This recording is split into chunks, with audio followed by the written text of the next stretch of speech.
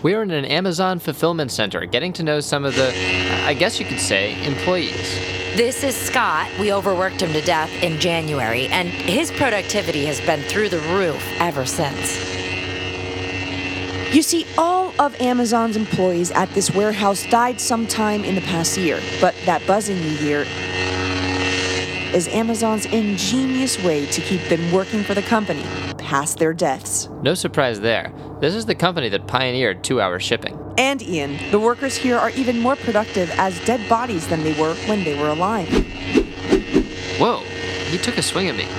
Well, stay out of his way. Today on the program, how the amazing folks that run Amazon have improved employee productivity even after they've died. Hello, everyone, and welcome to Wealthy, a podcast for the newly super rich. We offer those who have inherited fortunes And have acquired obscene wealth. guidance into the world of the elite. We're your unrich hosts, Bethany Stanward, And Ian Walford.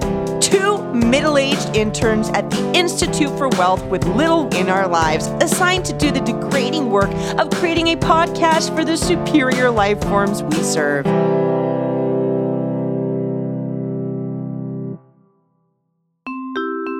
Amazon is a global giant. It is rightfully wiping out retail across the nation, leaving hollowed-out communities festering with opioid epidemics and high mortality rates. And the future's only getting brighter. And the company can credit its incredible growth to their many innovative, cost-saving human rights abuses, like the one Amazon's Jessica McMillan showed us at a warehouse in New Jersey. In many of our European factories, our fulfillment center specialists That's Amazonian for scummy warehouse worker. wear these wristbands that vibrate. When a worker is sorting products, the wristband vibrates when it's near the correct bin where the product goes. Controlled through Bluetooth, the wristband sort of thinks for the employee, only quicker and always accurate. Unfortunately, since Europe is entirely communist, we can't use the wristbands there the way we can use them here in the U.S. It's quite a remarkable sight to see in action. There's nearly 200 dead bodies covered in these vibrating wristbands all over the warehouse, just squirming around and working nonstop. It's like watching ants. Yes, I see all people as ants too. I just mean these particular workers. This New Jersey fulfillment center has been free of human life for nearly a year now, and Jessica wants to keep it that way. That one just climbed a wall of shelves in seconds. Wow, they don't even break a sweat. They're dead, Ian. They move around so much you forget that. According to Jessica, an employee that dies on company property can still be legally employed by Amazon.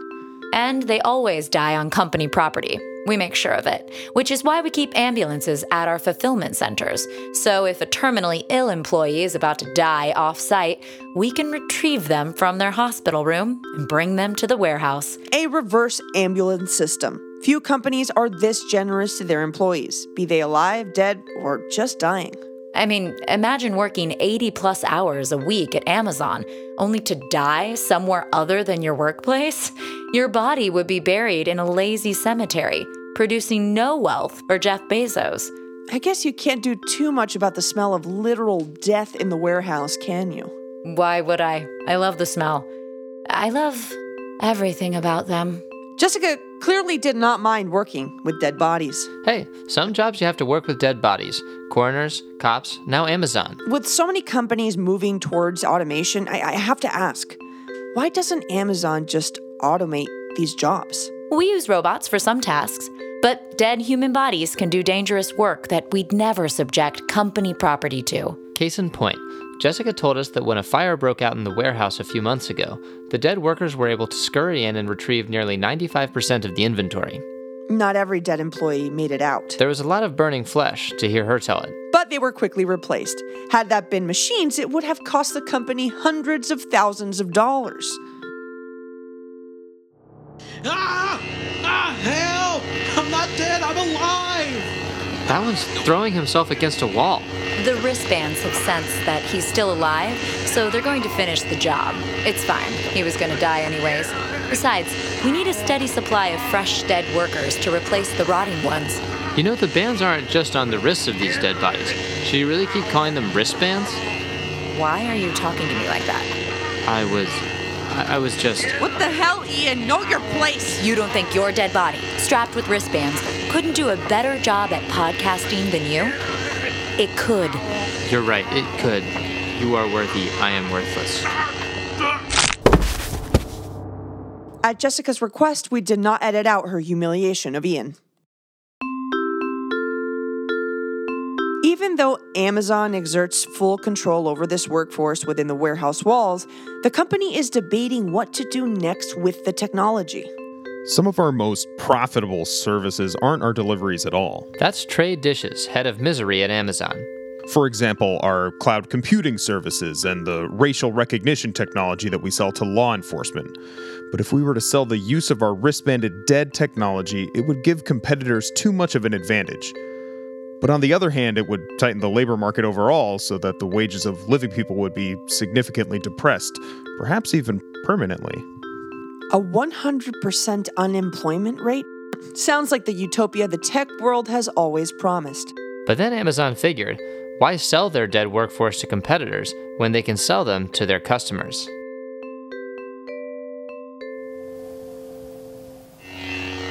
Carcass, put those groceries away, and check the pantry and make a list of food we still need. Which is why the ever-increasing number of dead warehouse employees are now available as a new product, Amazon Carcass, available to a select number of Prime members for purchase. I've been using Amazon Carcass for the last month, and it's everything I could have wanted. Carcass, water the kitchen plants. It's allowed me to downsize a lot of the help that I hire, who I really don't want in my home anyways. A dead body is much more trustworthy. Here, Carcass, put the baby down for its nap. Imagine, a dead body that can do tasks around the house? Your home can be just like an Amazon warehouse. And it's actually more intuitive to boss around because it's more like bossing around a person than when you're using Alexa. You don't feel like you're ordering around a robot, but like you're ordering around a real person. Ah! Sometimes it takes a swing at me. Yeah, well, stay out of its way. What did you say to me? It was a slip-up. I apologize. Go to the floor. No, not you, Carcass. You, the unrich, go to the floor. Yes, I will go to the floor. Go to the floor and stay there. I am at the floor, and I will stay here. At Amazon's request, we left in Shelley's humiliation of Ian. Now in nearly 10,000 households across the country, the Amazon Carcass is ready to revolutionize the home assistant game. That is, if a particular bug in the system can get worked out. Though they are programmed to remain within 100 yards of a customer's Amazon Echo device, many of the carcasses inexplicably make their way back to the Amazon warehouse in New Jersey that Jessica supervises. They keep getting drawn back to the warehouse, like drones, to a hive. I woke up one day and the carcass was gone. Broke out through a window, and all the mirrors in my house were missing. Indeed, the carcasses that have been abandoning their posts have been returning to the warehouse with stolen mirrors, which they've used to construct a sort of jagged, towering antenna outside of the warehouse. They must be practicing for when company owner Jeff Bezos needs a rocket built.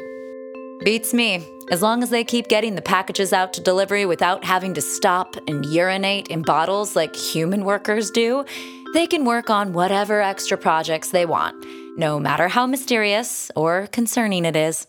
And as for Amazon's many other profit-maximizing techniques, those too will have to remain secret. For the Institute for Wealth, I'm Bethany Stanward. And I'm Ian Walford. This has been Welcome to Wealthy. Oh, and before we go, we'd like to end this episode with a prayer to you, our affluent listeners. Oh, wealthy ones. Ye who are strong, you are God, we are filth. We praise you, lords of earth, for you are the light and we smell of anus. We have no souls and you should step on our faces. Blessed art thou, you are the saints of cash, and may drown us in rivers at your leisure. We belong in kennels and pigsties while you run the world. Throw dirt on us as we drink sewer water and eat diseases. Thou art triumphant. Thou play the best guitar solos. Thou can pick us up and throw us. We worship you. We are worthless.